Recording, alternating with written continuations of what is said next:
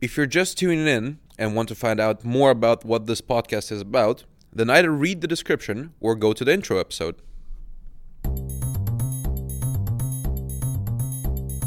Hello and welcome everyone to the new episode of the CSAP podcast called The Tales from the CSAP Floor. This week's episode is going to be called Cracking the ASC Code, and joining me today are two representatives of the engineering side of CSAP.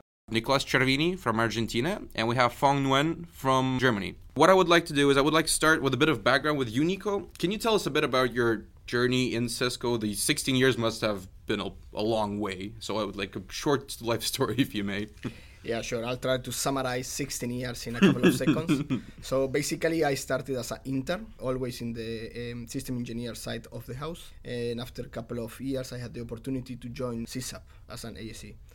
After graduation, I had the opportunity to play different roles with Cisco as a system engineer, covering different segments and business like public sector, enterprise, commercial, partner organization. 3 years ago, I took the role of system engineer manager for CSAP. Mm-hmm.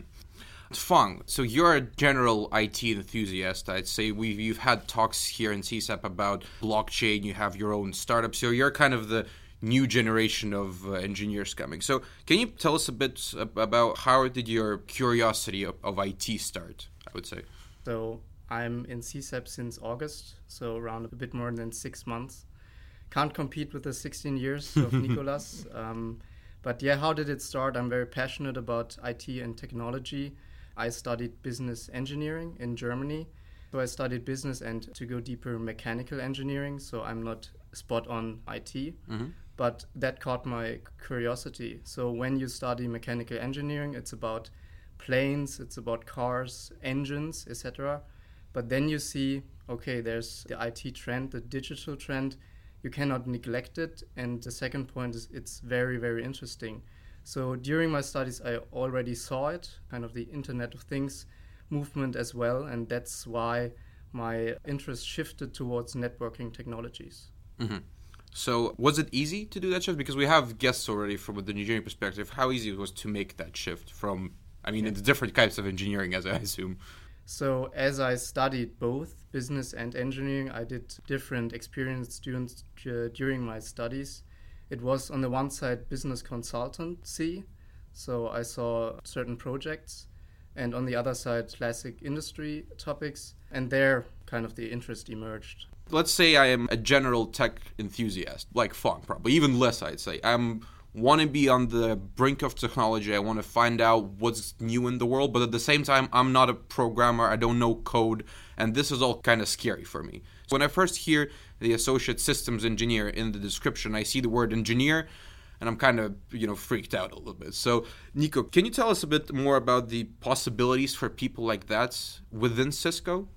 The position opened the door to many different background and people with different background coming to the company. Actually, the associate system engineer role is a role for someone that is interested in technology, but is someone that is not an expert today, right? Because part of learning the expertise is what you will do during the program. Like Phong was saying before, there are a lot of different people joining the company and the program with engineering background, but some others are not. And the program is the right platform to help you to develop, in a sense that at the end of the year, at the end of the CSAP, you can find your own way in the system engineer position, right? And they are not one single system engineer type of person, right? Each system engineer may have different style, also may have some different skills, but what is common to all of them is the passion for technology and the passion for serving customers. Mm-hmm. And I would also say that, and Phong, correct me if I'm wrong, but for people like that, I think if you're not sure, you want to be involved with technology in the future, but you don't want to limit yourself to one single thing. And probably when some people hear an engineer, you assume that this is going to be this one single thing, but it's not, because the positions that you can take vary architecturally first, so you don't have to be networking, you can be data center, you can be collaboration. But even in that, there is still a lot more positions you can explore even within the engineering role. Let's talk about a little other scenario. So let's say I'm an engineering student and I finished IT engineering. I've been working with enterprise networking for a couple of years. I have a thesis written on this. So what are my options here? If I already know that I want to do, I don't know, access points for the rest of my life, this is my love and I want to keep doing that. What can Cisco offer me here? We have people every year coming with different interests and passions. Some of them really come with strong interest in the IoT, Internet of Things. Some others on security, data center. So if you bring your passion and experience here, then that's something that will be a plus for you, because during the year you will get development on the technical area. But what I think is going to also help is the development you will receive on the business and communication skills that are also needed and very relevant for the role. Fong, so what's your plan? Which group would you associate yourself with? Are you the more technical? Do you want to do more sales? What's your future plan? So I can confirm that you can follow different tracks in terms of engineering and sales. What I learned through CSAP, the program, there are the different architectures at Cisco, and I have high interest for data center, but I'm also open to adjacent areas. So data center is connected to security, is as well connected to networking, so that is my road. So as a core data center, and I will be open for the adjacent topics. So let's talk a bit more about actually getting in and the assessment center. So although we've talked about the assessment center on our previous episodes, there are definitely some highlights that we would like to talk today. And although the process itself is similar, we still have the presentation, there's still the role play, there is still the test, but we're looking for a little bit different things here, right, Nico? So let's talk about the technical test. So what is that about? What are we looking for? And Fong, I guess, how do we prepare? Yeah. Now, that's a very good point. The technical test, even though the name sounds a little bit scary, is not something to be scared, right? It's actually, we have a simple test, which is a tool that we use to measure the ability that people have to solve problems. So it's something that you cannot prepare for, right? We want to see the ability and the creativity to use to solve different challenges and situations. Mm-hmm. Is that something like an IQ test, or is it like puzzle solving, or what is it? No, well, it's a little bit of everything, right? Mm-hmm. You will get questions that will tell us about your level of curiosity, for example, how much you are connected to the industry, what's your favorite technology, a little bit of math. Mm-hmm. So it's actually it's fun, it's something that you should not be afraid of. You should embrace it, right? And take it as an opportunity to show the ability you have to solve different challenges and situations.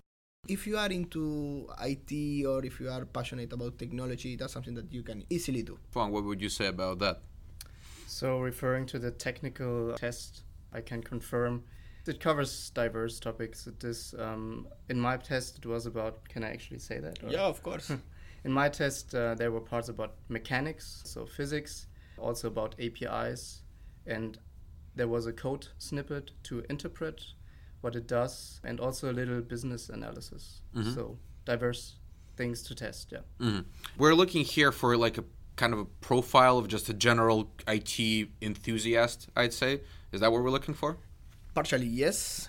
But we are looking, again, we don't believe in kind of like tagging people. We are looking for people with the interest. Mm-hmm. We're looking for people with the passion, the natural curiosity, and the desire to be developed in this role, right? Mm-hmm. And again, we don't look for someone with experience. Mm-hmm. Sometimes people, when apply to the role, if they don't come from IT or the typical telecommunication studies, they tend to believe this is going to be impossible or it's going to be really difficult.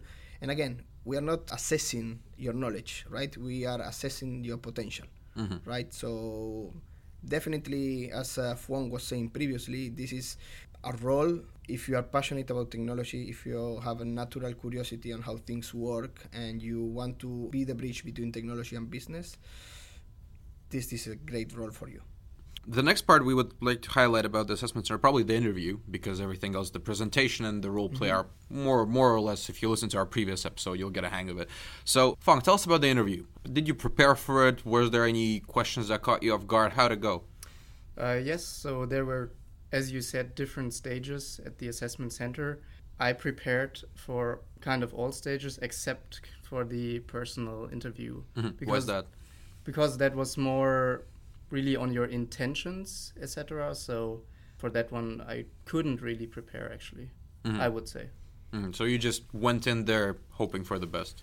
I just went in and was open for the interest of the other side, the questions, why do I want to join Cisco? Mm-hmm. So maybe I just wanted it to be more open. Yeah. Mm-hmm. So it's more of a finding out the potential rather than the knowledge. Yeah, which I believe actually is the right strategy for the interview, if you ask my opinion. I think it's good when candidate comes natural, when candidates come with the desire to talk and to see if they are a good fit for the role, but also if the role is a good fit for them, right?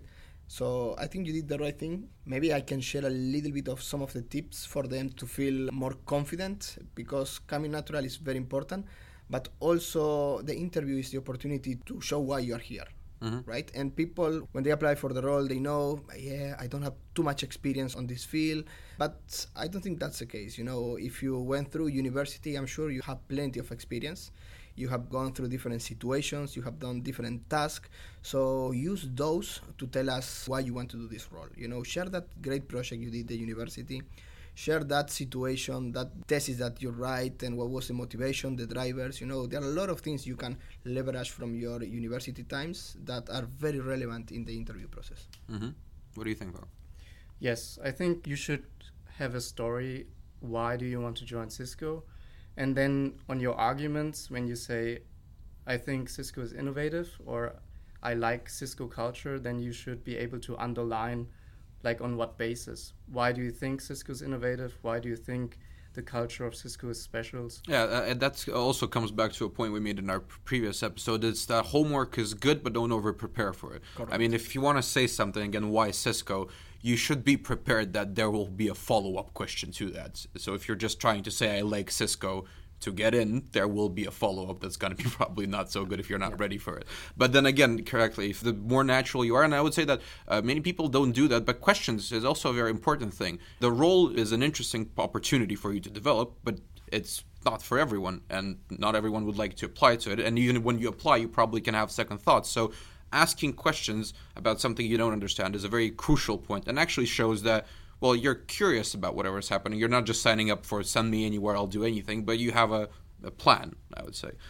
So talking about plans, so Fang, when you applied, you did have a plan in your head, or like a pre-notion of what you're going to be doing.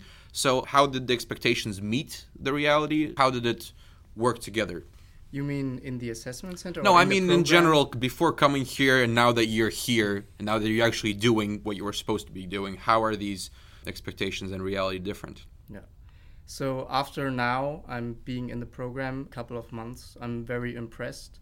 And how I like to describe it, each day when I go to work and I see topics that I have maybe challenges with to understand, I want to deep dive into it.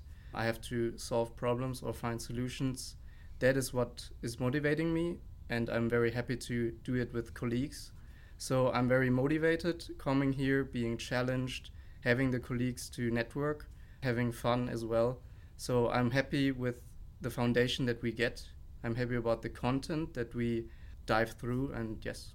Let's try to walk through a day of an associate sales engineer or a sales engineer in the future. Because for me, it's I mean, still, when you put systems and sales and engineering in one pack, it kind of confuses you a bit. What actually are you going to do? So can you both help us, like, walk me through a day of an engineer? How does it work? So there are no days that are equally the same. That's the first thing I can say. You know, when you come to the office, you will be working in teams, of course. Even though you are engineer, you're going to be part of a bigger team. You're going to be in constant connection with your sales peers as well as other engineers. Then you need to be, as I said before, you need to be the bridge between business and technology. So there are multiple different tasks and activities we do with our partners as well as with our customers. So I can give you a couple of examples. So every project you are working in, you need to understand, first of all, what the company is trying to achieve, right? And what are the priorities from the IT department or the IT manager. For that, you can have multiple meetings, you can have dedicated sessions.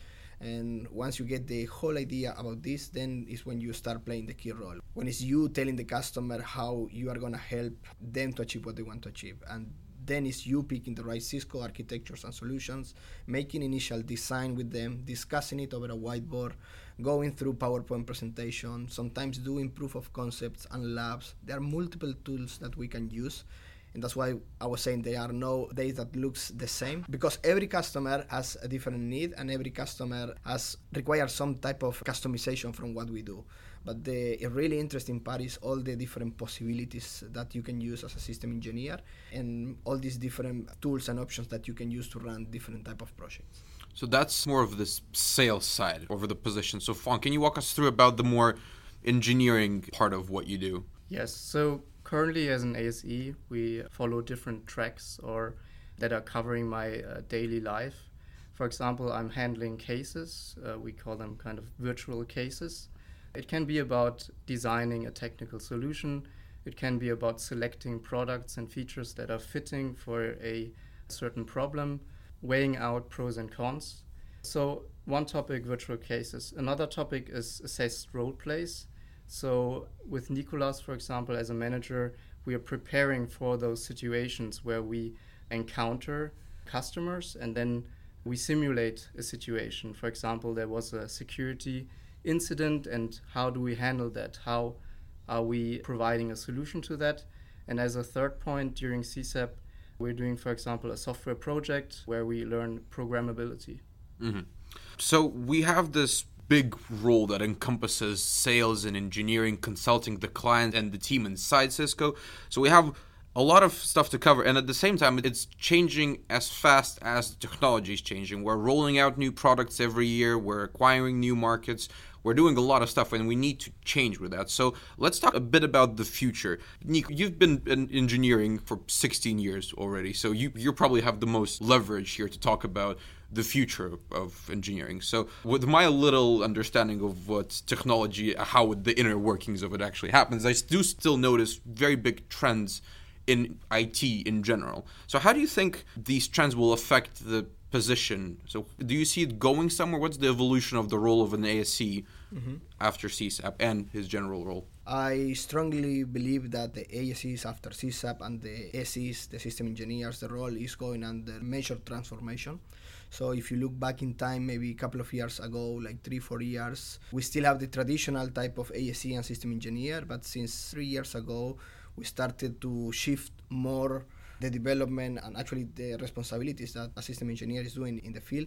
It shifts more towards software, more towards programmability, more towards different new set of skills that was not needed before. They are crucial and critical today. So I see the future continue going in that direction. I believe both an ASE will have to prepare for future role when you will need a lot of those skills like programmability, being able to leverage APIs and show customer how can Cisco solutions can integrate with other, how you can extract data from one solution and use that data to bring potential automation and other type of solutions. So there are a lot of things that you can do today if you are able to read and understand what the Cisco products and solutions are doing. Mm-hmm. And that will be the critical part, how you add this specific layer of software on top of it so you can bring automation and you can make IT more relevant for the business. And this is the relevance of IT for the business, because the technology can be as good as it gets, but you still need someone who's going to show how it works and why do we actually need this. Because even for us, when we talk about sales, we're always trying to talk about the value of the product, not the characteristics, because the characteristics are, I mean, you can just put them on a paper, people can read them afterwards, but what is the value? And this is what the ASEs actually bring to the table. As we've said multiple times, they're the bridge between the white paper and the solution that is bringing business advantage to the client. So, Phong, you're going to become an SE in, 4 months, I'd say. What would be your advice for future ASEs joining CSAP? What are some of the things that they should work on besides the general program they're going to have here in Cisco? So they're going to have their sales training, their technical tests, but what are other things that they should probably do if they want to be a successful SE when they finish CSAP? So what I think when they join and what will be important later on is still, as a sales engineer, is a sales talent. What we have as a word internally, kind of a business architect, to really deeply understand the business and the problems of the customers to fit technology on it. And as you said, today it gets more and more focused on the output. So not only just on a technical, so a sales talent. What is also helpful as an SE later on is creativity a lot, because nowadays we have programmability. You need the creativity to connect the different products and solutions. It may be that you're an expert on one system, but if you're not open enough on the mindset level for different solutions and different APIs, technologies, you are not able to connect. And that grasps in with networking. to get this openness, you have to be able to network very strongly, think pragmatically, and in the long term, what is really solving the customer's problem? Because if you just put products on it, then it may fade away. Mm-hmm. Well, I think, gentlemen, we've definitely cracked the code today. Yeah. So in order to kind of summarize everything that we've talked about today, so no matter from what kind of technical background you're coming, whether you are a general IT and technology enthusiast or you're a code wizard and you want to keep doing that, there are possibilities and here in CSAP, whether you want to focus on one specific thing or you want to have a scope of options in front of you, so CSAP is definitely the place to go. So I wouldn't have managed to crack the code without my perfect guests. So thank you, Nico and Phong, for joining me today. And I hope we'll see you in other episodes. Thank you. Thank you so much for the invitation.